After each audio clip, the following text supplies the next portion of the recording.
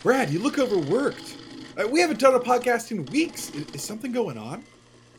You know how I'm an amateur volcanologist, right? Of course. The readings I'm getting from here in Los Angeles, California are spiking all over the place. And? Come on, Chris. You've seen enough movies to know that if the readings are spiking, something terrible is about to happen. Brad, would you just forget about volcanoes for once and go on vacation with me to Dante's Peak? Maybe you're right. I could use to get out of town for a few days.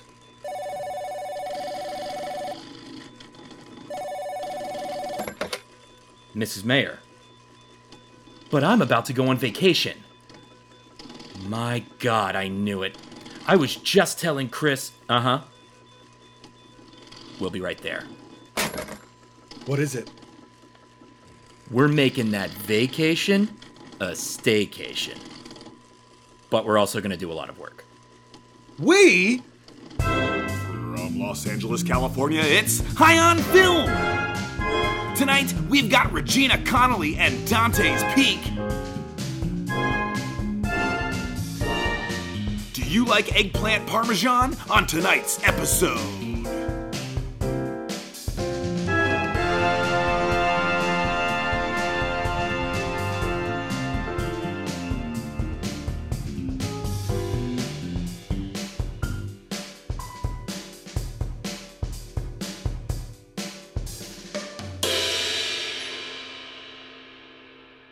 Hello and welcome to another exciting episode of High on Film, sobering talk about movies. I'm Chris Maxwell, your host, and we've got an explosive double feature erupting over the next 2 weeks. We're back with our grand experiment, comparing and contrasting fraternal twin films. Two films released within a year of each other, covering strikingly similar plot details. Go listen to our previous episodes on Armageddon and Deep Impact if you need further examples, or think of maybe Olympus Has Fallen and White House Down, or Ants and Bug's Life, which we'll never do because of Woody Allen's terrible monstrosity personality. But here, today, we are looking at, as I said, an explosive double feature from the year of our Lord 1997. Two films about volcano eruptions. Next week, we'll cover everyone's favorite Los Angeles disaster film, Volcano. But this week, today, we're starting with the first one released, February 7th, 1997. It's Dante's Peak, directed by Roger Donaldson of Cocktail, Species, and The Bounty fame. Written by Leslie Bohem of other disaster movie Daylight fame, as well as Taken, the Alien TV series, not the Liam Neeson revenge thrillers, and of course the timeless Nightmare on Elm Street 5, The Dream Child. He was the screenplay writer there as well. Now that we got that out of the way, let me introduce to you the man who's right to my left, the co-host from the couch, the podcaster of disaster, and the Brad Davis that God gave us, my co-host and friend. It's Brad Davis. Hi, Chris. Hey, Brad. How's it going, buddy? It's going well. How are you? Oh, man. I couldn't be happier to do this. You know, for years of this podcast, we just salivated over doing fraternal twin films. And now here we are doing our second fraternal twin double feature. Yes, it is a dream come true for both of us. No, in all seriousness, we've always talked about these kind of movies, the ones that are released the same year, that are basically the same film, and it's always fun to compare and contrast. So I'm very happy we started this tradition. And I'm not sure. I think I saw at least Armageddon in theaters. I don't know if I saw Deep Impact in theaters, our previous fraternal twin pairing. I'm almost positive I saw both of the movies we're covering over the next 2 weeks here in theaters. I have vivid memories of that. How about you? You've seen both of these before? Yes, I've seen both. I've seen Dante's Peak a couple times, and I did see it in theaters. Volcano, I've probably seen Dante's Peak 3 or 4 times. Whoa. I've seen Volcano twice. Oh man, okay, I had no idea. Neither of which were in theaters. Okay. Or one or two. It's one of the I've seen it once all the way through, and then one other time where I probably caught like the last, I don't know, 2/3 on cable or something one night. I had no idea you were such a explosion enthusiast when it comes to volcanoes. I'm only an explosion enthusiast when it comes to volcanoes. Nothing else. But yeah, I think as Linda Hamilton was in this movie is probably why I was drawn to go see this in theaters, is my guess. And, Pierce Brosnan at this point had already been James Bond, right? Yeah, I think GoldenEye's out at this point. GoldenEye's like 95, I believe. Yeah, that's what I thought too. I think we're in Tomorrow Never Dies territory. Sounds right. So, like, those two at that point were pretty must-see actors for me to watch. Gotcha. Yeah, I mean, I was enthusiastic about both of them. 97? I'm in 7th, 8th grade. A disaster film. Perfect. Let's go. But back to the podcast. I assume, listeners, you've heard this show before. So, of course, you know that every episode features a guest. And this week is, of course, no different. For the next 2 weeks, this and next week, we will have a longtime friend of the podcast and host of a few of my personal favorite shows. Regina Connolly is here from the Theronathon and the Keanu Review. Welcome back, Regina. Hello, thank you for having me. It's nice to be here. Oh, I'm so glad that there's no disaster around any of us right now. I know, right? What a disaster. Treat for the last 2 years or so. It's true. Regina, so happy to have you on, and so glad you're here to talk with us, talk at us about these two wonderful volcano films. Let's start with Dante's Peak. Have you ever seen it before? Yes. So I'm a big is an understatement, but that's the word I'm going to go for. A Terminator 2 fan. As evidenced by your previous High on Film episode. Yes, for people who longtime listeners would know. So this had Linda Hamilton in it. So Dante's Peak, I 100% saw, not for Pierce Brosnan, but for Linda Hamilton reasons. I remember seeing it. I'm pretty sure I saw it in theaters. It definitely scared the hell out of me. I was like waiting for the great like volcano disaster to come, but I did not see Volcano until recently. So. In Pennsylvania, you were waiting for the volcano disaster? Yes, I was. As a child of the 90s, I'm like, I saw all these movies that was like, the earth is coming for you. And I was waiting. And now it's kind of like, well, maybe you weren't wrong. True. Just a little delayed. Just a little delayed. They, like Dante's Peak, it was like, we're lulled for a bit, but those microquakes are coming back. They're coming. Yeah. They're coming. Volcanoes were the one thing I was never afraid of as a child growing up in Pennsylvania. And why is that, Chris? Well, Brad, due to the lack of volcanic activity in the area, usually. But sure, now, and as we'll confront next week, I used to live right next to one of the main sites of a dormant volcano. We'll talk about that in Volcano, the movie Volcano, where it's at La Brea Tar Pits. Neither here nor there. We're talking about Dante's Peak, the first one released, Pierce Brosnan, Linda Hamilton. If you don't know this movie, or if maybe you saw it, you need a quick refresher, we've prepared a quick little trailer for you, and it goes a little something like this. In a world where 20,000 people have decided that living at the base of a volcano is a good idea. Yeah, just like Pompeii. Linda Hamilton plays Rachel Wando, the mayor of an idyllic town nestled in the forest foothills of the dormant disaster. Dante's Peak was just named the second best place to live in the United States, population under 20,000. But when a team of volcanologists receives suspicious readings, they'll send in their best, even though he's on vacation. Harry, going on vacation isn't gonna kill you. Pierce Brosnan is Harry Dalton. A volcano killed his one true love, and he'll never forget it. I've always been better at figuring out volcanoes than people in politics. After tectonic tremors, massive wildlife deaths, and discovering two teenagers boiled alive, Harry's boss is still not convinced of the threat. This mountain's a ticking bomb. I'm not going to have one of my people scaring the hell out of everybody because of guesswork and hunches. But of course, the volcano erupts and the town explodes in panic. Ladies and gentlemen, please remain calm. Please just stay. flowing lava, an acid lake, and the bridge is out, all culminating in a crushing finale. What's that, Harry? A recipe for frog soup? It's my recipe for disaster. Universal Pictures presents the deep impact of volcano movies. I thought this was supposed to be an extinct volcano. Not extinct, just dormant. Pierce Brosnan, Linda Hamilton, Charles Hallahan, and George Clooney's best friend, Grant Heslov. You know, Harry? This time just might be worth saving. Dante's Peak. Sometimes couples sneak up here for a hot dip. And some hot nookie. Exploding soon. I expect apologies and six-packs from each one of you.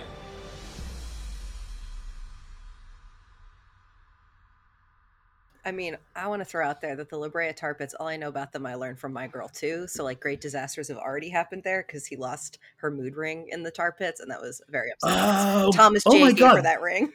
That happened in the La Brea Tar Pits in that movie? I think so. I mean, I have not watched it since I was a child, but... I mean, I've seen that movie, and I just, like, never put that together, but that's hilarious if that's true. I haven't seen it since I was a kid. But that's really funny. You mean Austin, whatever his name is. The not as good one. Austin O'Brien, I want to say his name was. If that's right, I'm going to be very proud of that. I'll check that at some other point. All right. Well, anyway, that was the trailer for Dante's Peak. I'll have to revisit My Girl 2 myself. I don't know if I ever saw My Girl 2 starring Mr. Austin O'Brien. Maybe. My Girl 2 is pretty good, actually. Okay, really? Pretty good. From what I remember, that's not saying 100% less bees. 100% less bees. That was the tagline, actually. Yes, that was. They were like the coffins this time, full sized. How are we going to lure them back? Everyone has their glasses. All right, guys. His name is Austin O'Brien. I was right. Good. Congratulations, and I'm sorry. No, correct response. Perfectly correct response, Regina. Well, guys, it's time for the first game of the podcast. It's time for Trash, Star, Destroy. And now it's time for Trash, Star, Destroy.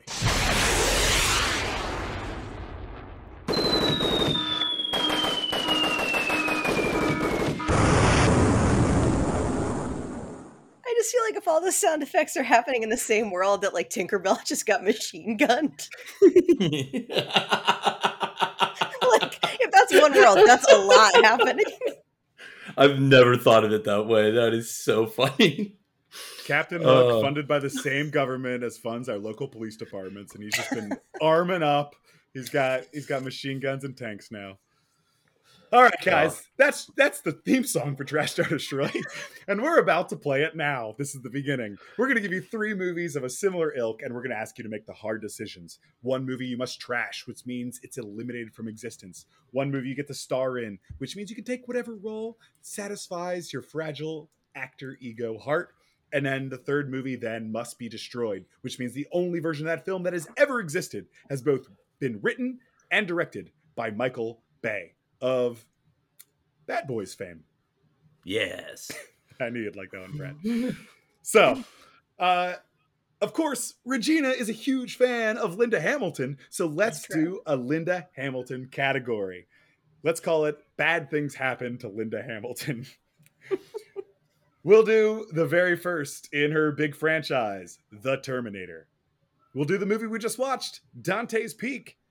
And we'll do the rarely seen King Kong Lives. Trash, Star, Destroy, Terminator, Dante's Peak, King Kong Lives. And let me just make one note here. King Kong Lives is a direct sequel to the original King Kong made in the 80s, starring Linda Hamilton. And it picks up right where King Kong leaves off. He has just fallen from the Empire State Building, and now a team of scientists are giving King Kong a heart transplant.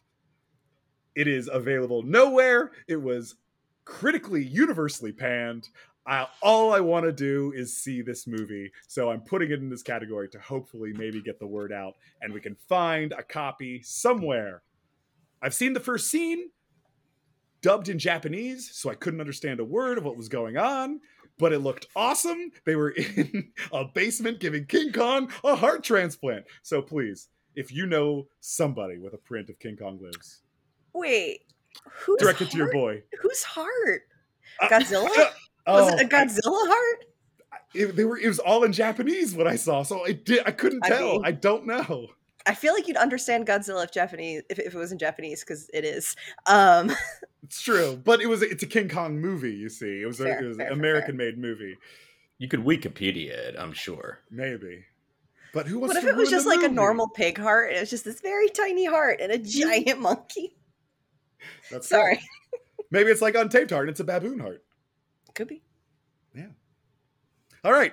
Terminator, Dante's Peak, King Kong Lives, Trash Star Destroy. Brad Davis, what are you doing here? I think the move is to star in Terminator and play John Connor's father. I can't think of his name. Reese. It's Reese. His name is Reese. Kyle Reese, yes. By the actor Michael Biehn, like Biehn, I think is his name.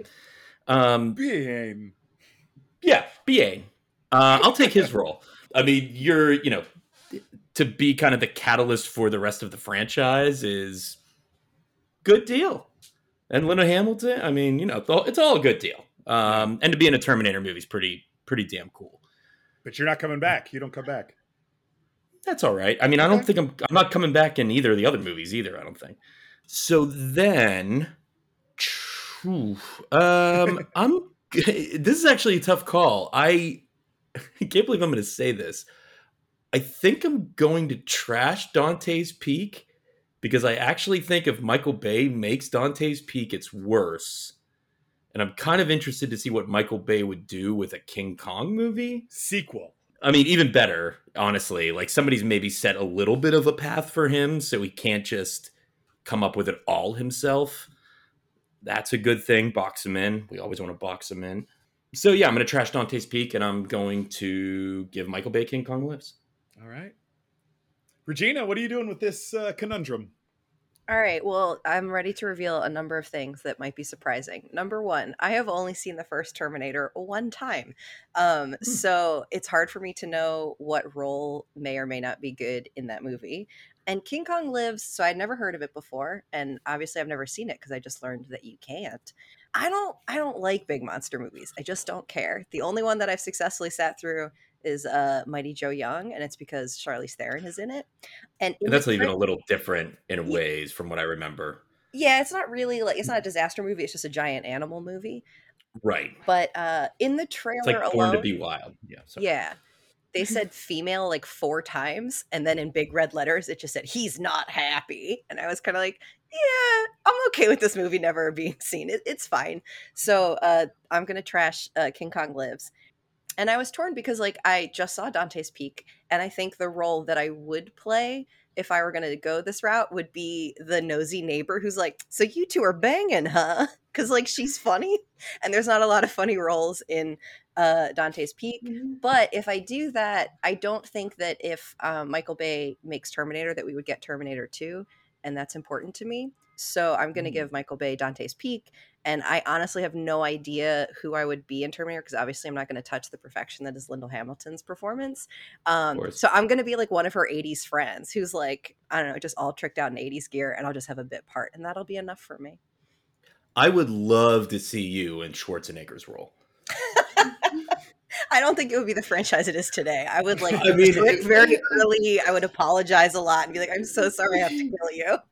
There would be less of an intimidation factor for sure, but that would be fun. Honestly, I'd probably get closer to her because people would not suspect that this clumsy brunette coming along is going to kill the savior of humanity's mom. Yeah. You're a much better Terminator for Terminator 2 though, where he gets to be nice and hang out with John Connor. That's true. Learning what a thumbs up is and slang. Yeah. And why people cry. Of course. Yeah. Gotta know that. Although I think if I were in the biker bar scene, that would be the end of the movie because I'd walk in and I'd be like, "I need clothes," and then I would die, even though I was a robot. Come on, you'd be robotic strong. You could kill the bikers just like Arnold. Brad, I think you do have the right answer. I think the right answer for me is also starring in Terminator as Kyle Reese. It would be fun to be in Dante's Peak as maybe Grant Heslov, because I think he's pretty terrible in this. And Who's he? He's the guy who loves coffee on the team. Oh, that's his personality. Yes. Yeah. Yes. He's like George Clooney's best friend. Oh, okay. Yeah, and producing partner. So maybe I'd take that, but I gotta be Kyle Reese. Are you only taking that role because you think that means you're going to be Clooney's best friend? Come on, the prankster Clooney. I gotta be his best friend. That'd be so fun. I don't think that translates. Does that translate that way? I don't know when they met, so it depends, I guess. Did they meet on when Heslov was in Dante's Peak and he was hanging out? Probably. Pierce Brosnan was like... Clooney was a PA on the movie. Yeah, that's what it was. For sure. Yep. It's got to be it. He was only in 100 television pilots before that, but then he went to be a PA again. Hey, sometimes you got to work your way back up. Yeah, and of course, I'd love to star in King Kong Lives, so I could see it, so I could know what this fucking movie's about. But it's going to be Terminator. And then, yeah, I think I'm trashing Dante's Peak because I haven't revisited Volcano yet, but I remember liking it better than Dante's Peak. So I'm trashing Dante's Peak, and I am giving Michael Bay King Kong Lives. Ugh. I'm curious why neither of you guys wanted the Arnold role for yourself, A. And B, I'm kind of like, if George Clooney were the PA, that would explain why the guy was so excited to get some goddamn coffee. Like, if George Clooney showed up and was like, would you like this coffee? Like, don't you think your response would be like, coffee, coffee, coffee, coffee? Coffee, Java, coffee. He does those commercials for the... Yeah, Nespresso. Nespresso, yeah. Maybe it's because it's harkening back to his PA days. Maybe. Also, I find it funny that we're continually talking about George Clooney on our Fraternal Twin films, even though he has not been in either one of these two pairings. That's just Clooney being Clooney, man. Yeah, it's just Clooney being... He just finds a way. Just comes up in disaster films. Yep. All right, guys. I think we have time for one more Trash Star Destroy. So let's do one that we call Small Towns. Of course, if you don't know, if we didn't put it in the trailer, Dante's Peak is actually a small town in this movie. One of America's most livable towns, if you can believe it. Second most, compared to some shithole in Montana. Under 20,000 population. So let's talk about Pleasantville. Oh, what a good movie. Scotland, PA. The retelling of Macbeth through a white trash lens in Pennsylvania, starring Christopher Walken. Highly recommend. And the third movie we'll do is the Mike Myers championed hockey classic, Mystery Alaska, with Russell Crowe. Pleasantville, Scotland, PA, Mystery Alaska. Trash Star Destroy. I haven't seen Pleasantville in a long time. I remember liking it a lot. I don't know if it holds up. I truly don't. But I'm going to star in that. I don't know, Tobey Maguire role. I mean, I get that prick out of the movie, so that would be a benefit. Wait, is he that dude? He sucked. I've heard I've heard he's not. He's the Michael Cera character in what's her name? Claire's Game? What's her name? Molly's Game. It's kind of a known thing that guy's an asshole. I mean, he was part of the Pussy Posse, and yeah. Goodness. Mm-hmm. Oh yeah, with DiCaprio. Oh boy, the 90s. But anyway, I'm going to start in Pleasantville. I don't know. I guess I'll take the Tobey Maguire role. I'm trying to think of like who Reese Witherspoon dates in that movie, because I will always have a crush on Reese Witherspoon. Is that Paul Walker in that movie? I believe so, because I just watched the trailer and I was like, I think I know those dulcet tones. Oh, I think then I'll take the Paul. Yeah. Oh, then I'll take. Wow, I didn't realize he was in that movie. Then I'll take the Paul Walker role. That's fine. I haven't seen Scotland, PA. I didn't really even know that existed until recently, and now I am very interested to watch it. But I think that should be trashed, unfortunately. I don't know how Bay would handle something like that. That seems crazy. And Mystery Alaska is at least about hockey. I mean, that's, people hurting each other is in Bay's wheelhouse. So it feels like that makes the most sense. All right. Regina? almost exactly the same as Brad in terms of relationships to this movies. I saw Pleasantville when it came out. I remember it being like a movie that I watched like with my family, and that people were like, "Wow, this is good." But just watching the trailer, because that was what I'm basing all these choices on. I watched the trailer for all 3 of these movies because I have not seen the other 2. I am very curious if it holds up or not. So, so I was Come on, nervous sex brings about that. color to your life. That's still relevant today. Sure, but I was like, boy, that town is black and white, isn't it? Yeah. So just, that's my question. Yeah. Scotland, PA I'd never heard of. And I like other Shakespeare made into modern movies like She's the Man, etc. The most famous. Oh yeah, of course. Yeah, the big one. Of course. The big one. Yes. I have excellent taste. I was at theater school with both of you, and neither one of you have seen this movie. Scotland, PA? Yeah. Sorry, my friend. We failed you yet again, A little Chris. bit. It's all right. I'll forgive it. And so Mystery Alaska, I honestly, like, when I saw the name, I was like, I thought this was like maybe a movie about a seal, but I think that movie was Andre that I was thinking of. Yeah, I think that's what it is. I think you're right. Yep. So I was like, hockey, what does this have to do with a small girl in nature? And then I saw Russell Crowe and I was like, ugh, I don't like sports movie. I don't like that guy. But then Miles O'Brien from Deep Space Nine shows up and I was like, I do like him. And I think Deep Space Nine had just finished by the time this movie was out. So I'm kind of like, maybe it would be fun to be in a movie with him. But again, just going off the trailer, there were only 2 women, one of whom hit a man with a shovel, and the other one was kind of like, let's have sex. And I was like, I'm pretty sure that's the only thing women in this movie do. So I'm gonna delete that one from history. Goodbye, Mystery Alaska. May we never find you. And I'm gonna give Scotland, PA to Michael Bay because let's see him stretch himself. I would not mind seeing Michael Bay do a Shakespeare adaptation, especially that would be fun. Macbeth. Yeah, with Christopher Walken, like, imagine the arguments those men are going to have. And, like, I'm sorry to everyone on set, but, like, they're going to be mad, and I'm fine with that. So I guess I'm going to star in Pleasantville, but, like, admittedly, like, I'm not the right, like, I would not be right to replace Reese Witherspoon in that. Like, I remember her being very good. And then I was like, maybe the lady, I forget her name, but she's married to William H. Macy in that movie. Joan Allen. And I was like, that could be fun. But I remember it being very dramatic because she, like, I don't know, discovers a lot about herself. And I'm like, I'm not a dramatic actress. So I think once again, I'm going to go costume route and be like, I'll be one of the friendly high school friends in a cool costume. Because I just don't remember it enough to, like, take a meaty role. Joan Allen has, like, an affair with Jeff Daniels. And after she has sex, she starts seeing color. And then William H. Macy's appalled that his wife is now in color. Yeah. I just don't think I could say with a straight face, like, I don't want it to go away. And, like, she does, and it's very good. Yeah. But I would just be, like, making dumb faces. So I couldn't do it to that potentially good, potentially bad movie. That's good. I think you could do a Reese Witherspoon. I mean, I think it'd be a different movie, but I think you could play that part very well. And I think it still comes off as a cool movie. I remember Joan Allen being really good in that movie. Oh, I remember thinking she might be the best. Really, yeah, that's kind of how I remember it. That's the thing I remember the most is the, like, her wiping her cheek, like the makeup off of it. That's all I remember. Well, guys, I'm starring in Scotland, PA. I'm taking Macbeth for myself. If I were a younger man, I'd probably be kicking old Tobes out of Pleasantville. But alas, the years have made me into a Macbeth. So I'm going to do this cool indie movie that everyone should watch. And I am acting against Christopher Walken. That's cool. That's fair. Again, Brad, I think you hit it on the head. I think Michael Bay doing a Russell Crowe hockey movie is really interesting. But I'm going to push him the other way and kind of box him in. I want him to do Pleasantville. I want to see him have to restrain himself and do a 50s, Leave It to Beaver show that explodes into the real world. So Michael Bay's Pleasantville. We all want different things for him.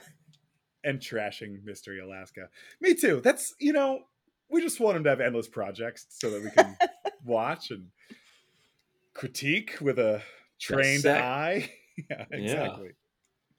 All right, guys. Well, that's Trash to Destroy for another week. Thanks for playing. We're going to take a quick break, and we'll be right back with more High on Film, more Regina Connelly, and a lot more Dante's Peak right after this. Did you know Newman's Own gives 100% of their profits to charity? That's the way Paul Newman wanted it, and well, he gets it. So every time you crack open a bottle of their organic olive oil, basil, and garlic pasta sauce, your money goes to causes like children, veterans, and puppies and kitty cats around the world. Now see the movie that paid for it all, When Time Ran Out. A contractually obliged Paul Newman leads a star-studded cast through the perils of an erupting volcano in a film that ushered in the end of the 70s disaster flick. Jacqueline Bisset, William Holden, Pat Morita, Ernest Borgnine, Burgess Meredith, and Paul Newman. Caught in a game of power. Playing time 24 hours. Prizes untold wealth. Rules none. When Time Ran Out. Welcome back to High on Film. We're talking the first of 2 volcano movies this week, Dante's Peak. A lovely Mountain View town next to a dormant volcano until one day that volcano is not so dormant anymore. We're going to talk about the best and the worst this movie has to offer and ranking those aspects. We'll just say scenes as a umbrella word for that. And of course, we're an optimistic podcast, if you didn't know that already. So we're going to start off optimistically with best scene. What are our 3 best scenes in Dante's Peak? Starting at the bottom, number 3. I think for me, number 3 is close to the very end, the collapsing of the car with Pierce Brosnan in it trying to get to the transmitter. Oh. Kind of go into this kind of goes in with like kind of what a lot of what I liked about this movie, but I thought that after everything, these huge explosions, huge, lava streaming down the mountain, to then kind of end the movie getting trapped in a mine shaft or whatever that is, and then for him to have to turn on this transmitter, which like the fact that he whatever kind of forgot that was a little silly, but thank God for NASA. Great line. Kind of. But nobody wanted that role. Nobody wanted that role. But I think for the movie to end like in a mine shaft, now in such a claustrophobic environment, after we were dealing with these huge elements, for it now to be all crashing down on him like this in this kind of slow, painful, watch of will he make it or not, which, you assume he probably will. But I thought it was a great way to end the movie of kind of bringing it all now down to this very micro level. And it's a good, stress of a scene of will he get there or not, which this movie does pretty well overall, I think, actually, is kind of the suspense and tension found in these scenes is, it's not amazing. It's not like, oh my God, that's so brilliant, but it's succeeding at what it's trying to do. Yeah, it's one of my favorite and I guess almost least favorite, but hilarious parts of this is I love how it does move very well from one action set piece to another action set piece, but so many of them are volcano adjacent and very few of them are volcano direct, and that makes me laugh so hard. I think like many of the action sequences are, what happens if I drive straight? Yeah. Also, it's like I'm driving through a river, I'm driving through lava, and even like driving in the mine shaft. I'm like, I mean, look, I found those sequences tense, but also try turning. I don't know. A third of the action set pieces are the car gets stuck. Yeah. Yeah. Regina, what's your number? Sweaty.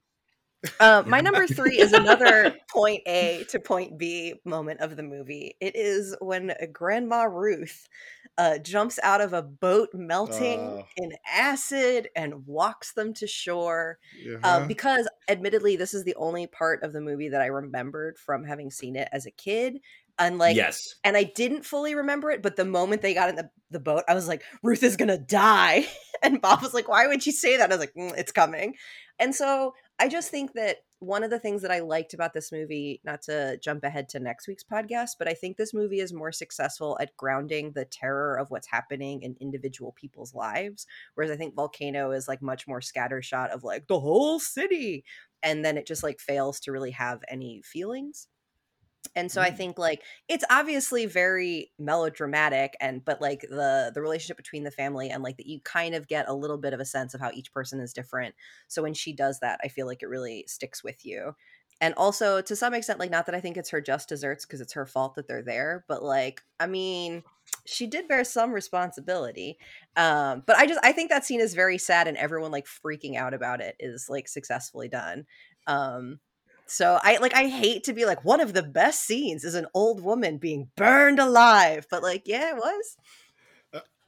No, let me actually jump in here because I'm just gonna say it now. This is my number one scene in the movie. Okay.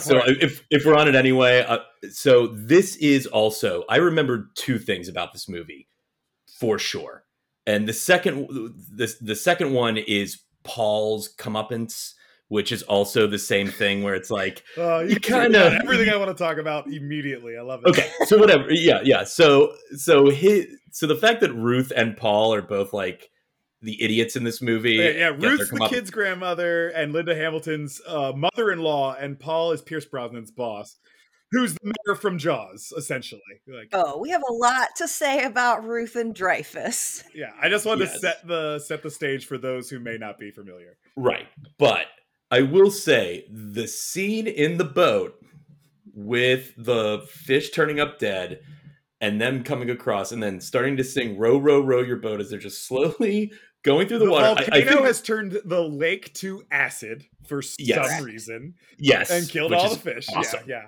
I mean, it's literally like when you're kids and it's like you're playing on the bed and it's like, oh, if you fall off the bed, it's acid down there or it's lava. Both are in play here. It's a kid's dream come true for playing games. And you're going across in this boat that's now like literally deteriorating underneath you. I really think it is a great suspense scene. And then the grandmother sacrificing herself because she's the one that was up there, getting out of the boat and just dragging them to shore and then running up to shore, not getting on the dock, mind you. No. Not taking the shortest point from point A to point B. She's screaming as she's wading through this water coming to shore. It is... We were texting a little bit, Chris, about the campiness of this movie. Yes. It checks the boxes of like great suspense and great camp all in one scene. And that is why, to me, it is the best scene. And the main scene I remembered from this movie from years ago. Yeah, I feel like especially like when you're a kid, like that's the scene where it's like the highest drama and the most like it is like a game that you would play, but also it is a shocking end result. And she doesn't die then. They like drag her around for a bit so they can lay her all night until morning. They're carrying her corpse around, and then she's like, "You know what? Let me just die." She's like, "I want this 8 hours earlier." She's like, "I want everyone to look me in the eye. I want to say the word fool at least 7 times, and then I would like to pass away on my mountain." And she does. And you know what? I teared up. Okay, I was sad for Ruth. Sure, it's an emotional scene. It's played well. I've got a heart in my body. I'm not going to not be sad about Ruth. The only thing we didn't mention about this scene that I want to bring up is that before she jumps in the lake, Pierce Brosnan wraps his suit jacket around his hand and starts to row himself with it because their engine has been eaten by acid, of course. But I legitimately guffawed when the grandmother got into the lake and started pushing the boat. I laughed so hard because the camp value of this movie is perfect. I was waiting for it the whole time. I was like, she's holding Linda Hamilton's daughter, and I'm just waiting for her to let go of that daughter and hop in the water and just start wading through it with that acid just burning her legs. It's great. Well, this is great for my number 3 because it is the hot tub scene, the harbinger of doom, with the 2 teens deciding to have sex in a hot spring, and then suddenly lava just boils up so quickly that it boils them alive in this hot spring.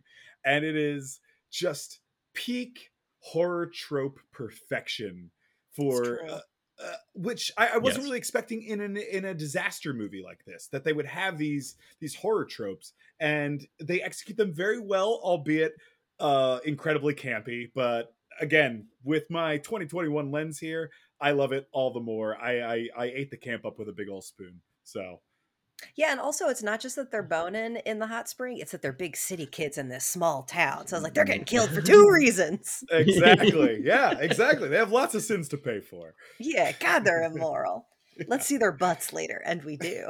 And some Dead side butts. and some side boob. Well, sure, it's 97. You're 97. You're getting some side. Yep. All right, guys. Number 2, best scene. What do we got? For me, number 2 is the volcanic eruption, and then and then just kind of the disaster of it all. I think it looks for 1997. I think it all looks pretty damn good. The bridges collapsing, car crashes, the whole helicopter scene of them like taking off and not realizing like you can't leave in a volcano. It's like, hey, I get it. If I was there, I'd be like, hey, I'm getting in a helicopter. Let's fly out of this shit. It takes too much ash. I hope you have a lot of cash on you, because that pilot had a 3-point story plotline. Yeah, I love the helicopter pilot just being disgruntled with his job and just wanting more money. Got to pay me overtime. I'm working through lunch. Yeah, this movie is against negotiating for your salary. Oh, it's so bad as far as labor rules. That I did laugh out loud at that. And also, I just think it all looks pretty good as far as the disaster and the suspense around it and the chaos that they create of like a stampede. It plays really well and it looks pretty good. I was pretty impressed, actually. I'll hop on here with my 2, actually, because it's a little related. Mine is the freeway bridges cracking and the cars falling through in the earthquake tremors of the volcano erupting. Because that, while I didn't fear volcanoes growing up in Pennsylvania, now that I live in Los Angeles, an earthquake cracking these enormously high freeway bridges is a real fear of mine. And man, watching it happen is pretty terrifying and looks great. It looked great. Special effects, it really did. They do a good job of mixing early CGI with practical effects, and the movie looks really good. Yep. Yeah. That was the thing I was most impressed with, how good it actually looked. Yeah. Regina? Brad, you're taking things just right out of my mouth and putting them in a different order. But my number 2 is Pierce Brosnan in the car collapsing. For similar reasons, I thought that the juxtaposition of like this broad scope of terror and then the loneliness of a single person in a collapsing space, and I think the way that it was paced wouldn't be how it was done today. Like it was stretched out. It was sort of like this came down and then this came down, and like he had a bone sticking out of him. Like I felt arm compound fracture. And the camera lingered, and the subsurface scattering. Like you could see light through that bone. I was like, Jesus. But just him being in the car collapsing, and I just felt like you could see it written on his face where he was like, why didn't I just turn this on the moment I picked it up? Why did I wait? I mean, in any case, but I thought that scene was like, I wasn't expecting it, and it was a surprise given like the, the volcano stuff was more expected, but this I was like, I thought it was well done. I mean, I knew as soon as you saw the kid go in the mine, I was like, this is coming back later, because it's 100% a movie that does that. But I thought that scene was like legitimately sweat inducing. And honestly, the patience, sorry, real quick, the patience with it, you're so right, that they had, and just kind of letting that play out made it all work so much better. And honestly, even if Pierce turned the machine on right away, they still don't notice it for, quote, a day or two. Now you're getting into my worst scenes. Now you're getting into my worst scenes. Yeah, so we have things to discuss about that. All right. Well, then that's all. I'll lead that into. I'll let that be for now. So let's get into number 1 best scene, because clearly I think we all have a lot of things to talk about for worst scene. Brad, we covered yours. I'm going to jump in because again, I'm like, Brad, you've already said the things that I'm going to say, but my best scene is when it like fully explodes and the like clouds like come through town and everything gets destroyed. Like this movie really, I think, the miniature work is so cool, and like knowing that like a lot of it is that, and like how they did it. Like, I think it genuinely still looks really good. And I just think like just like the color of that scene, and I mean, it's a little goofy when like Linda Hamilton is like looking in the window and you see her like face reflected like it's a music video and she's sad. But other than that, I think the effects are like super good, and that's like I just feel like that shot encapsulates like the whole. Scenes. There were so many of them. There's like 3 of them where Linda Hamilton's reflection is watching the volcano in the window. There's a lot of rule of threes in this movie. But also a thing that I liked about like the full explosion scene is like the thing that like just made me grapple with like the technology that they had to make that is like right before it happens, Pierce Brosnan like pokes at a monitor that has like a simulation of what's going to happen, and there's like 6 junky red arrows like in Microsoft Paint coming out of like a triangle, and I was like, that's the kind of computers they were working with to make what we're about to see, and what we're about to see is really good. So that's the number one for me. Nice.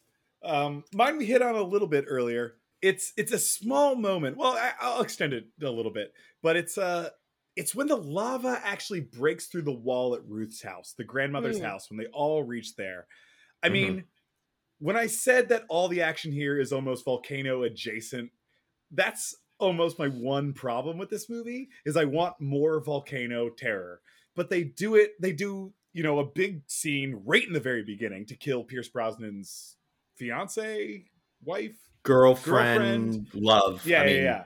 And so we can't love with a capital T and L. True love, yes, exactly. Yes. But we can't double down on that. But finally, when the lava breaks through Ruth's house, after a moment of like quiet and like peace, it looks so good, and it's coming, you know, slowly but fast enough. They have to quickly evacuate, and then they get in the car, and then the best car stuck scene, I think, is when they're trying to drive over the semi-dried lava, but it's slowly melting the tires. Yeah. Fucking awesome. Really suspenseful. I was like, I mean, dumb move, but what else are you going to do? Like, you have to take your chances, and it's a really good conundrum. And I'm just saying this is what I'm here for. Lord of the Rings, Return of the King can devote 45 minutes to volcano terror, all about lava and stuff. And this movie gives so little volcano terror to us. Just like acid lake stuff and earthquakes. Yeah. I kind of like that it gives it variety because it feels like it's easy to just have lava chasing you the whole time. I like that they set up these different scenarios. Not the whole time. That, like, just more. Yeah. Okay. Fair enough. Because I like the minimalist ending. Sorry, I do like the minimalist ending of being like crushed in the mine shaft and just having to hit a switch. I think that's pretty brilliant for a enormous big budget disaster film. Almost don't want to say this because I'm probably wrong and I'm going to sound like an idiot, but my memory is that like this was like, is this like accurate about like what volcanoes actually do in terms of like the pre-stages of like all the like the ash or like the this or that, and that it isn't always like fast flowing lava? You may have to cut this out so I don't sound like a total moron, but I thought the like acid lake stuff and the like the intermittent things that are happening in like the long time span was maybe more accurate, but I don't actually know. But a thing like that for me, it was it's not all Pompeii where it just freezes everybody in place. Yeah, it doesn't just like flow down the sides. It's like, I don't know. Anyway, just take that out. It's probably me being wrong, but that's just my. I think. No worries. Is this? We're running along anyway. I'm gonna have to cut something. There's a lot of reality in Dante's Peak, is what I want to talk about. Sorry, go ahead. No, that's it, man. I thought the lava was cool, and that's what I was here for. Like that very first scene, the lava bursting through Ruth's house. I wanted just a little bit more of that. If there's a best scene, that must mean there's a worst scene. What are our bottom 3 scenes of Dante's Peak? Starting slightly above rock bottom at number 3. What do we got? I will start this because we started to touch on it. The light blinking at this transmitter that they should know that NASA, like they're literally like, it's a thing NASA developed. And you would think if you're working in these kind of circumstances, that the thing you have from NASA that might be the one thing people can use to find you or to find them is the one thing you would just be staring at nonstop once you were to safety. And the fact that they come in and they're like, how long has this been blinking? A day or two. Like, they might all be dead by then. Like, they're not. But realistically speaking, and he's like celebrating, but it's like, if one of them's bleeding, now they've probably bled out because you didn't see the one thing. The blinking for a day or two. I was surprised they didn't eat the dog. Like, it's been a long time. I was floored when they said a day or two. I was thinking he was going to say like a couple hours. And to me, that would have been egregious. That how have you not been doing this for a couple hours? But a day or two blew my mind. I liked it because I feel like it's more realistic, but it's still ridiculous. I also liked it because I was like, I mean, they're probably busy. There's a lot of data to look at. A volcano just erupted. Also, like, their friends died. They're not at their best. But for me, wouldn't you be looking for them? Wouldn't you be looking for any remaining possibilities of friends? Wouldn't that be your full focus? My full focus would be like, are there survivors? To be fair, Terry is the only one who really knows about the NASA thing because he's the one who takes it off to make it lighter, remember? Yeah. So the rest of them don't really know what it's about other than Pierce and Paul. What's that? It does have a name. Its name is Elf. Let's not forget. Oh, yeah, Elf. I'm just saying, if I see a blinking light, I'm asking questions. I'm asking questions if there's a blinking light that says incoming. It literally says incoming. I also like that you're mad at them for not looking at the light, but not mad at Pierce Brosnan for being like, I have a transmitter. I'll get to it in a bit. Also, I've forgotten it in the car. I'm very mad at him for that. Also, NASA, why do you care about volcanoes? Are you looking for stars in there? Like, why are they involved? I don't know. It's sky stuff. Yeah. And it's a locator, right? So they use them for the Hubble. I don't know. So I couldn't tell when it took 2 days if it was supposed to be funny, because it felt like the movie was kind of ending on a like, isn't it wacky that it took 2 days? Not that it would be a horrific, like you said, like compound fracture, not being able to move, like he'd be covered in his own waste, like super dehydrated, but he's waltzing out of there. There's no paramedics. They're like, let this man walk by himself. He's fine. I couldn't believe he wasn't on a stretcher. Couldn't believe it. I couldn't believe he was wearing the same pants when he went in. Like, come on, man is dirty. Also, I'm sorry. But so when he comes out, and like, they must be deeply disgusting. And he's like, the kids are still in there. No one else seems to care that the kids are there, but they go and they find them.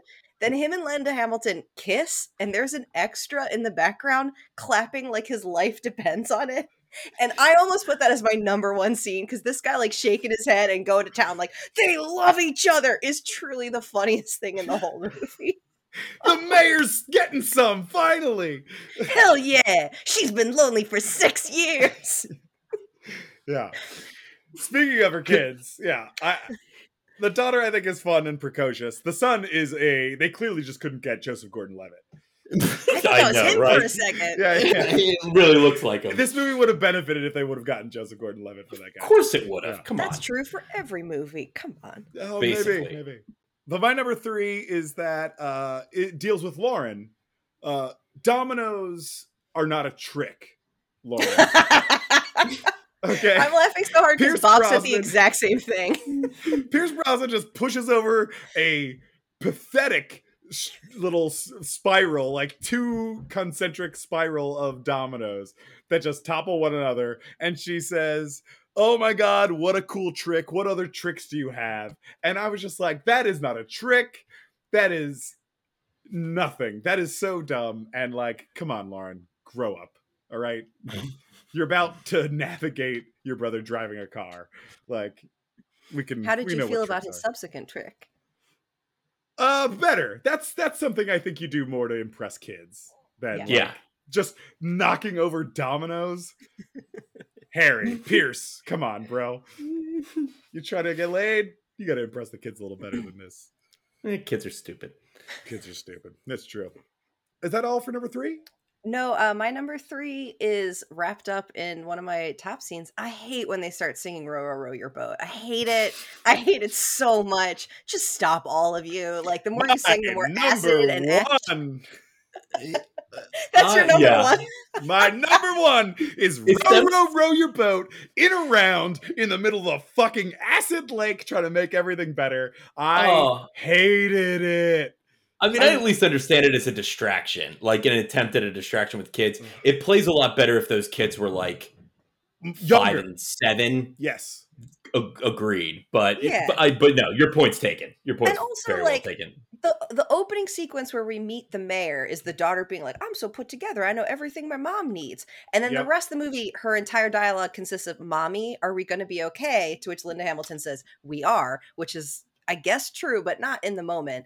But I'm just kind of like, she seems too smart in the beginning to be like, Harmony, I feel better about this horrific situation. It's like, just don't sing. Please don't sing. I don't. Yeah. That's a really good point. That's a really good point about the beginning, because she's like more put together than Linda Hamilton is. She's telling Linda Hamilton where her jacket is or whatever. That's why that immediately goes away. You're right. When they strike off to save their grandmother on themselves and like steal the car. Like, well, we'll get into that. All right. Well, please. Number 2, worst scene. The whole reaction after they find the sulfur in the water is okay. They don't evacuate the town immediately. Yeah. Okay. This is kind of into my number 2 too. Good. Yeah. So they don't evacuate the town immediately. They're planning a town meeting that's not even like, hey, we immediately need a town meeting. It's like 6 p.m. tonight, town meeting about evacuating the city with an active volcano. And then Linda Hamilton and Pierce Brosnan go to said meeting and leave the kids behind. Yeah. Inexplicably. Like, there is an active volcano and your kids you're just leaving them home alone. They also when your son's already shown that he's like super irresponsible. They cast a babysitter in this movie and we watched Linda Hamilton pay her. Just call the babysitter. Why are they alone? They're very small children.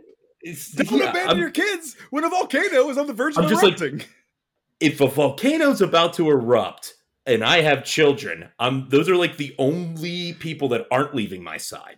I'm not going to the town meeting. We're getting out of town. We're getting the fuck out of town. Also, she leaves them to pack, and I'm like, do you trust that they're going to bring the most important things? Like, you don't let your 6-year-old pack for your, like, emergency fleeing the house is going to burn down. You just buy them new small clothes. Yeah, just get the hell out of there. Yeah. I'm jumping on this, too, because, like, Paul, Pierce Brosnan's boss, asking Pierce Brosnan, Harry, to go check this town out for this volcano. And fully not taking any recommendation he says, even though he confirms that Harry is his best man that he has. But like continually being the mayor from Jaws, who's like, no, we can't hurt the tourism because a volcano. We don't want to make it wrong. I called a town wrong once and it killed their tourism industry. Is just the amount of times... I'll believe it, except the amount of times they repeat it in this movie is just mind-numbingly dumb. It's 10 times in the first 45 minutes being like, nope, we're not closing the town. Nope, we can't close the town. Nope, don't you dare close the town. Tourism matters. And it drove me insane. Just like, that's it. That's my number 2. I did want to hop in here because, and I don't know, that is my number 1, actually, is Paul. His whole that whole bit that Chris just said, the fact that he's on vacation, he pulls him off vacation. Yeah. No. He also love the trope that Pierce Brosnan is on vacation this whole movie. Sure, but he's on vacation, pulls him out of vacation, sends him to a place, then doesn't believe him when he tells him something's wrong, and then at a certain point sends him on vacation again, sends him back to vacation. And when he said take a vacation, I lost my, like, kind of in a fun way, because I was like, I can't believe you just sent him back on vacation. That the whole Paul thing of not believing him, and not after he sent him here, and after all the signs point to it, now people are turning up dead from being burned by the rocks. Like, no, it's a thing. Then there's they're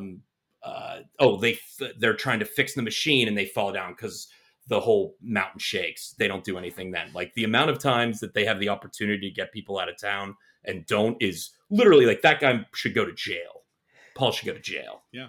I don't want to take this too far from top 3 worst, but I feel like I have to speak up because I have written in all caps in my notes, Paul's not wrong.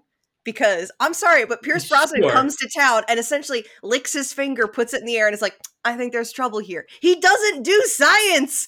And like, look. I'm just like, Paul being like, let us get some information. This man is like, I picked up a rock. And I know there are 2 dead teenagers, but they could have died from lust. you know? Okay, sure. Once you have the dead teenagers, and once you have like the volcano like shaking enough to like knock him down, at that point, look, I think Paul's being ridiculous. I agree with you when Pierce Brosnan just like calls a town meeting and he shows up and he's like, "What are you doing?" That is a jump. That is like, okay, now you're jumping to conclusions and not running that by your boss, which like, I'm just saying in these situations, usually you got to run shit like that up the ladder. It's true. And also, I think that there is a consequence to Pierce Brosnan being like, we have to evacuate the town, and then people leave, and then nothing happens for like a week or two, and then everyone comes back, and then he says it again, and like people don't listen. I'm not saying Paul's the hero of the movie, but I actually kind of like that Paul is the villain. If he is, we're not all in agreement about this, but I thought that some of his points were kind of like, you're not paying attention to everything. We know you're sad about your true love, but also like, if Pierce Brosnan had done more science, but he literally like, he jiggled some rocks and he put some water in a cup and he was like, things are bad. And I know those people are dead and that is rough. That's movie science. But Regina, he's his best guy. He's his best guy. That's true. That's true. And look, and because it was his best guy, he said he would do it 2 days. He stayed a full week. And he was kind of a dick from time to time. But when he was on the bridge getting washed away, he was like, this is my bed. And like, he had a journey. It's true. And I remember that moment too. When I turned on this movie, I was like, oh, right. I remember when this motherfucker dies. He has the best face awaiting death than almost anyone I've ever seen in a movie. I'm just like looking at them being like, well, here I go. This is it for me. It's really funny. Well, also because I'm like, not only did he not listen to his best guy, but there are 2 Humvees, and he's like, I'm going to take the rear-wheel drive van and do that instead. Like, why is my man by himself in the shittiest van? And why is the van at the back? Be between the Humvees. Anyway, he's not 100% wrong. All right. Sorry to take us down. No, it's good. It's good. We should have this discourse about Paul. I'm glad we talked about Paul this much because I was going to bring it up as my number 1 anyway, so it was going to happen regardless. Right. Okay. Regina, have we gotten to your number 2? No, we have not. I'm all done. I've done all mine, so I'm good. All right, I got feelings. Number 2 is the entire opening sequence for several reasons. Number 1, the goal of the opening sequence, I think, is to be like, this is an action movie, and here's an intense sequence, and we're going to get you into it. That does not happen. It's like, here's a bunch of mud I don't understand, and I can't see what's happening. And like in terms of like melodrama, like watching his true love be like, I love Data, I'm not moving. I'm like, she's a scientist, she's not an idiot. Like, I think she knows it's time to go. And like hell seeing of a story to tell someday, though. Oh yeah, and then you watch her head get caved in, and I'm just kind of like, you don't like if that scene could have been more not explicit. Just like rips her dress off. What do you mean more explicit? No, like bashed her head in a little bit. Like you don't really like. Yeah. I mean, we weren't talking about side more graphic. More graphic. We're away from the hot spring at this point. We're That's true. But I just think that the like, if that scene is not in the movie, and then we hear Pierce Brosnan like sipping coffee and being like, I loved a woman and she's dead, we would know just as much. And we got that those push-ups were sad, like without the previous clip. Like I didn't need that extra stuff to know that like that man was struggling. And I just don't think it's like a very good action sequence. So I'm like, it both doesn't tell you more about the character, and it does not. Like by the time the movie's over, I honestly almost forgot that ever happened because the other action sequences are so much better. So like just start small. So I think you can get rid of that whole thing and the movie is fine. And they don't really use it enough. Like I think they're trying to imply in his relationship with Paul that Paul's like, you're too close to this because you've lost someone. But they don't ever actually go there. Like Paul just keeps being like, you don't have the science and you don't understand politics.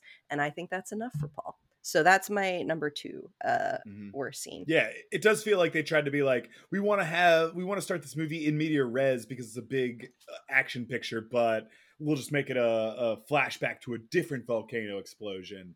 And yeah, you're right. The fact that it's focusing on the driving more than almost anything, and the windshield wipers more than anything, makes it a little boring.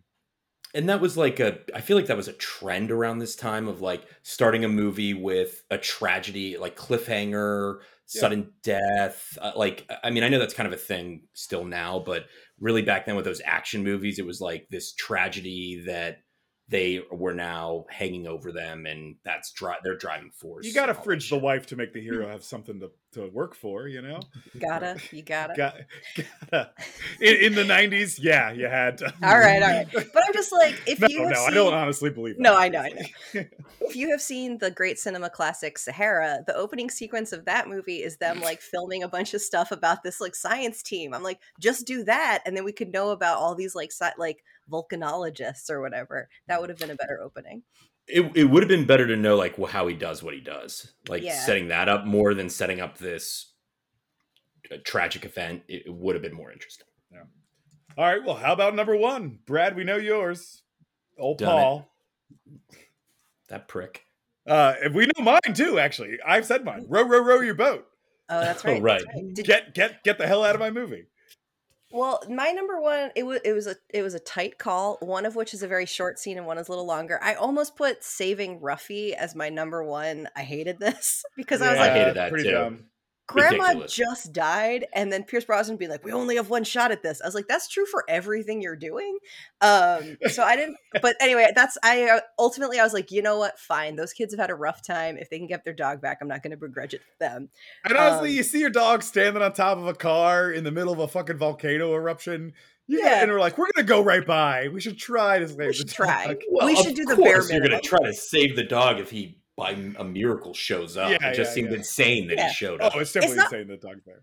Yeah, and that he's on their straight line path, like that's what they're doing. But my number 1, I don't know, I feel like you guys might disagree, but the scene when, I don't even know his name, but the guy who breaks his leg and Pierce Brosnan are like, we're going to use... that's Terry. Terry and Spider Legs are like checking out the volcano. And Terry is like, I'm going to do everything possible that's stupid in this situation. Like, I'm going to walk down these very fake looking rocks.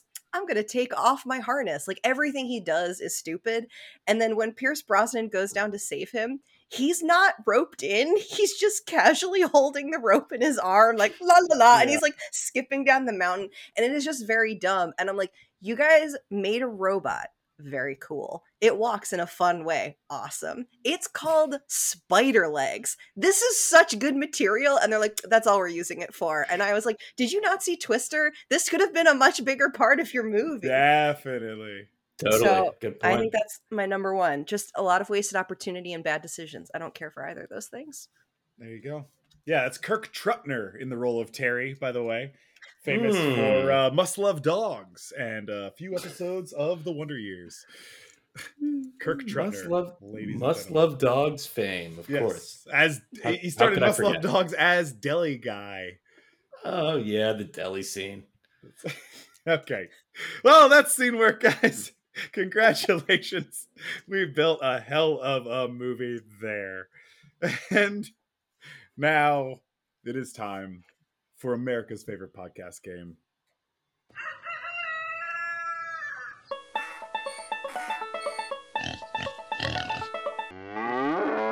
That's right, it's time for Milking It. We're going to roll out the big computer of Hollywood Ideas 2000, and it's going to supply us with all the information we're going to need for the coming game. It's essentially a Hollywood pitch game. You're going to be resupplied with 2 bits of information. The first bit will be a time limit. You later have 30 seconds, known as an elevator pitch, 1 American minute, known as the water cooler pitch, or a minute and a half, known as the executive boardroom pitch, to get across your idea for a brand new movie using everything contained in Dante's Peak, just recombobulated, twisted around, re-energized with some new ideas, whatever you want to do to change it up here. We'll need a title and a quick summary from each one of us. One more catch. The computer is going to give us a guideline. Sometimes it's a genre, sometimes it's an actor, a star, other times it's a director that will be attached to your said project. So let's get the computer fired up and see what she has for us today.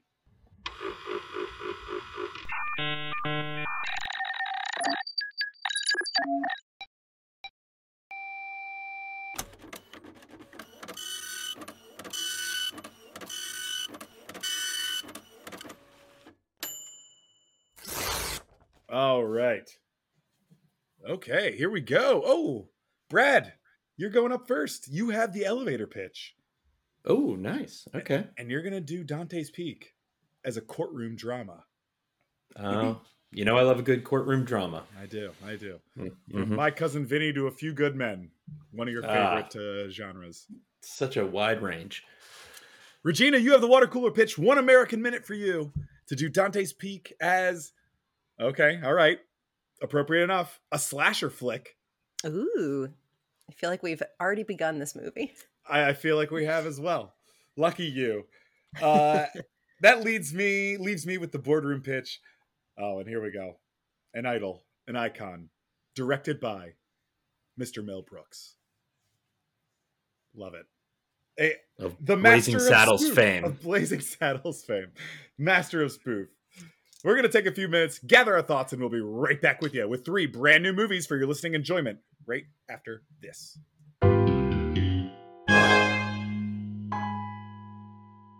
And we're back right in the middle of milking it for Dante's Peak. Here we go. Kicking us off today is Brad Davis with the elevator pitch.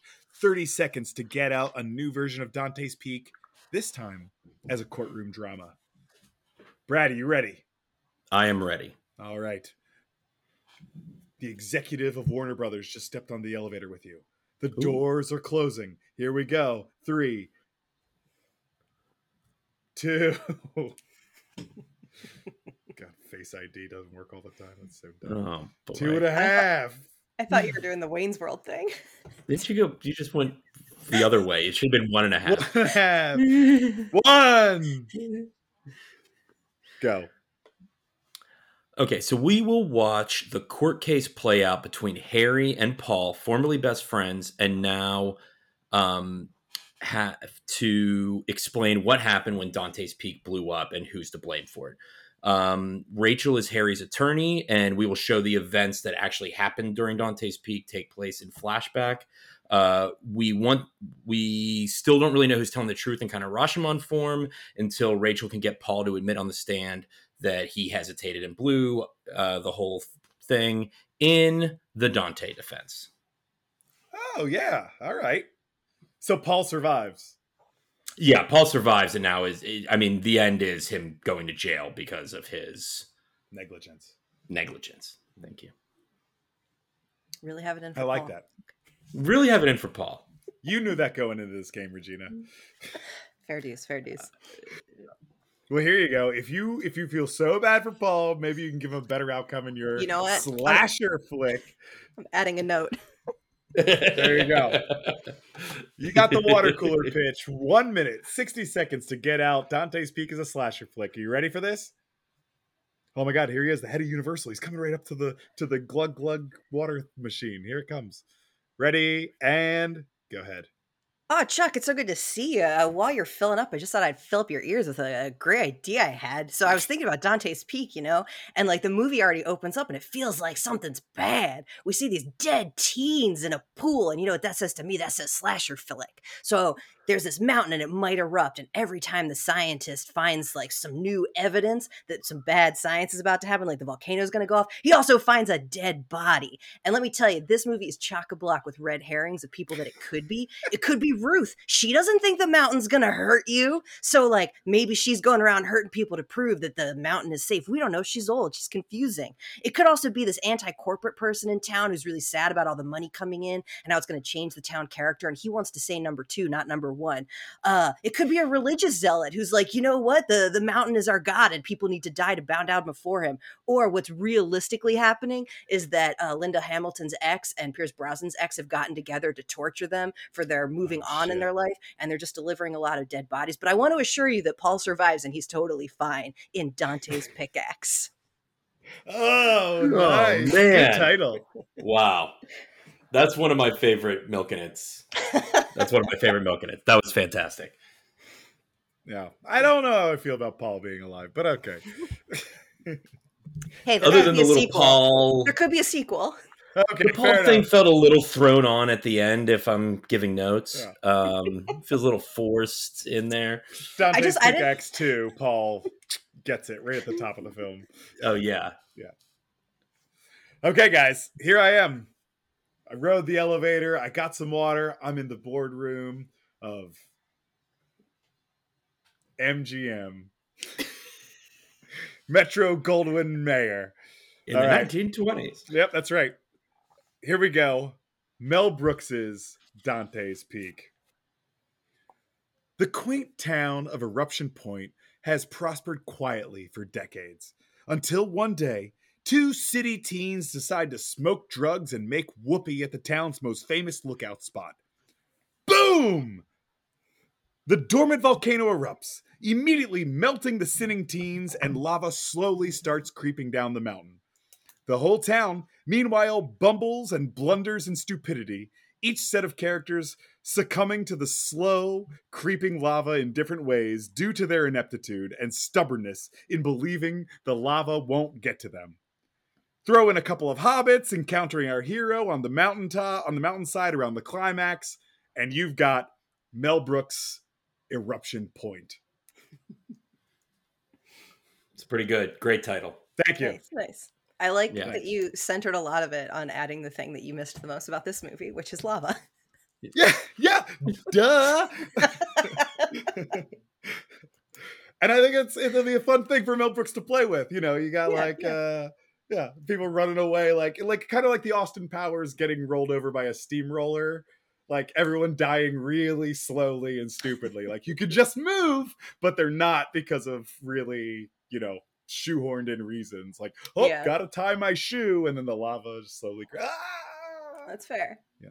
I mean, I know the water cooler moment has passed and Chuck is long gone, but I just did want to say that it's important to note that the music playing throughout the trailer for this movie is just a slow, creepy version of Row, Row, Row Your Boat, because that's what movies do these days. Oh, yeah. Definitely for your film, I'll allow that. Awesome. Thank you. Awesome. Oh, that's a way better use than in this movie. That's a terrific use of that. Row, row, yeah, exactly. Oh, for a horror movie? That's fucking great. Well, guys, that's milking it for another week. I think we just sold 3 movies to big budget Hollywood. Congratulations. I look forward to Netflix, HBO, and Amazon Prime releases. All 3. Unless we can get some A24 money. We'll see.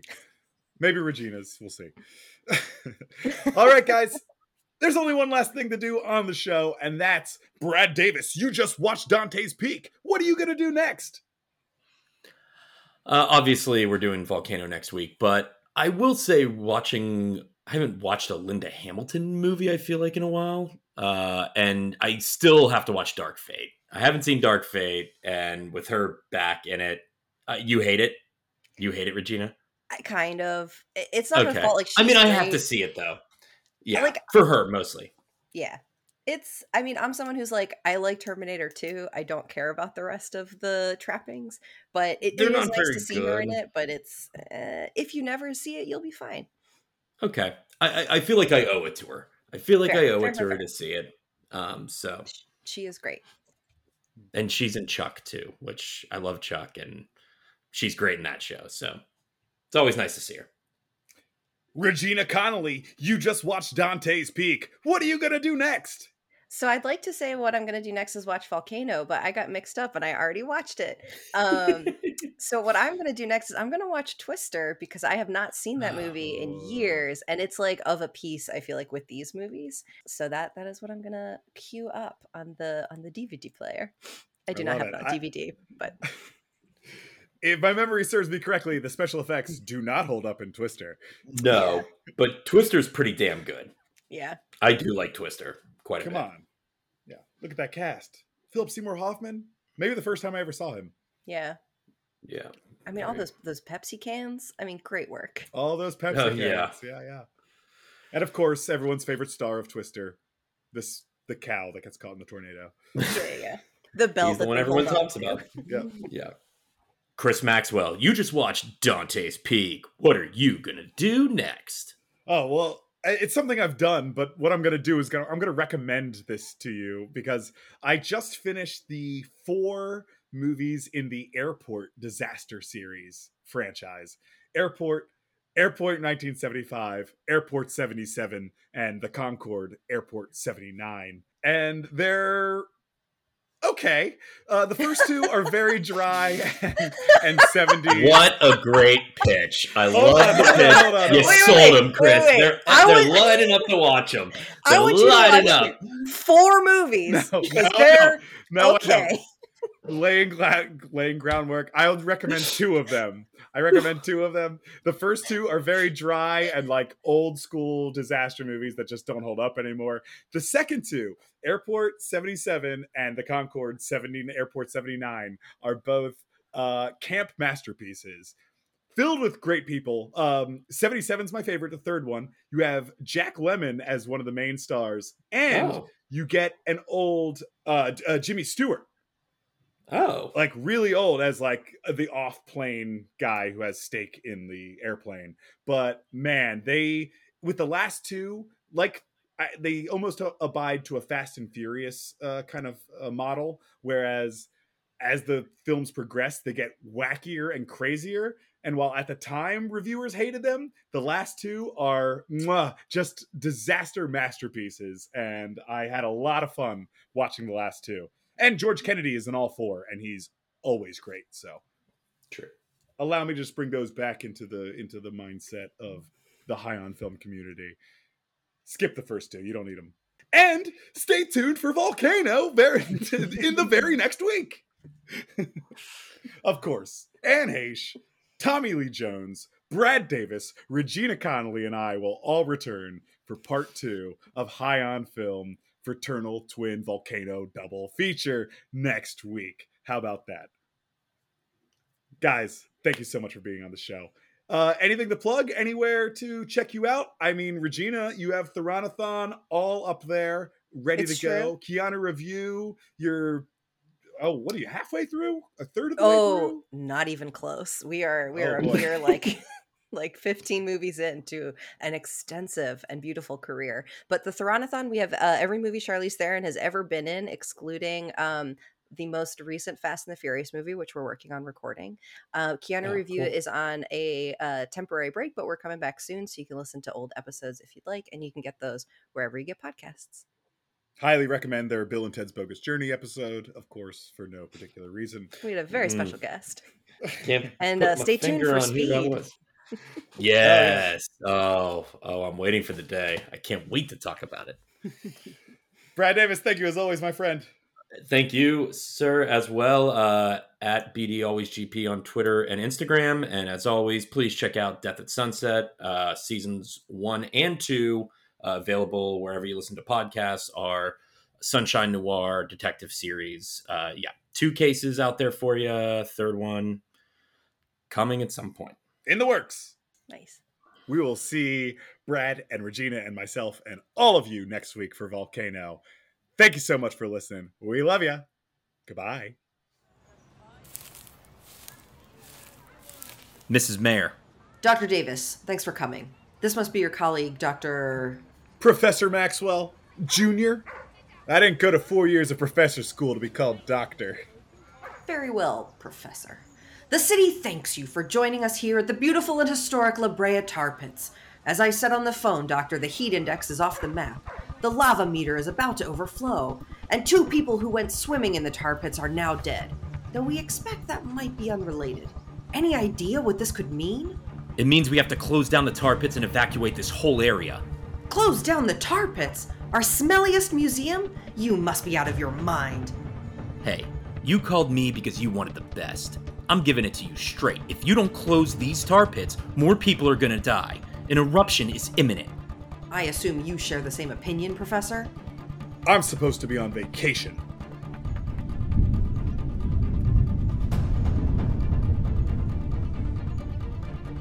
What's that? Never mind. We're already too late.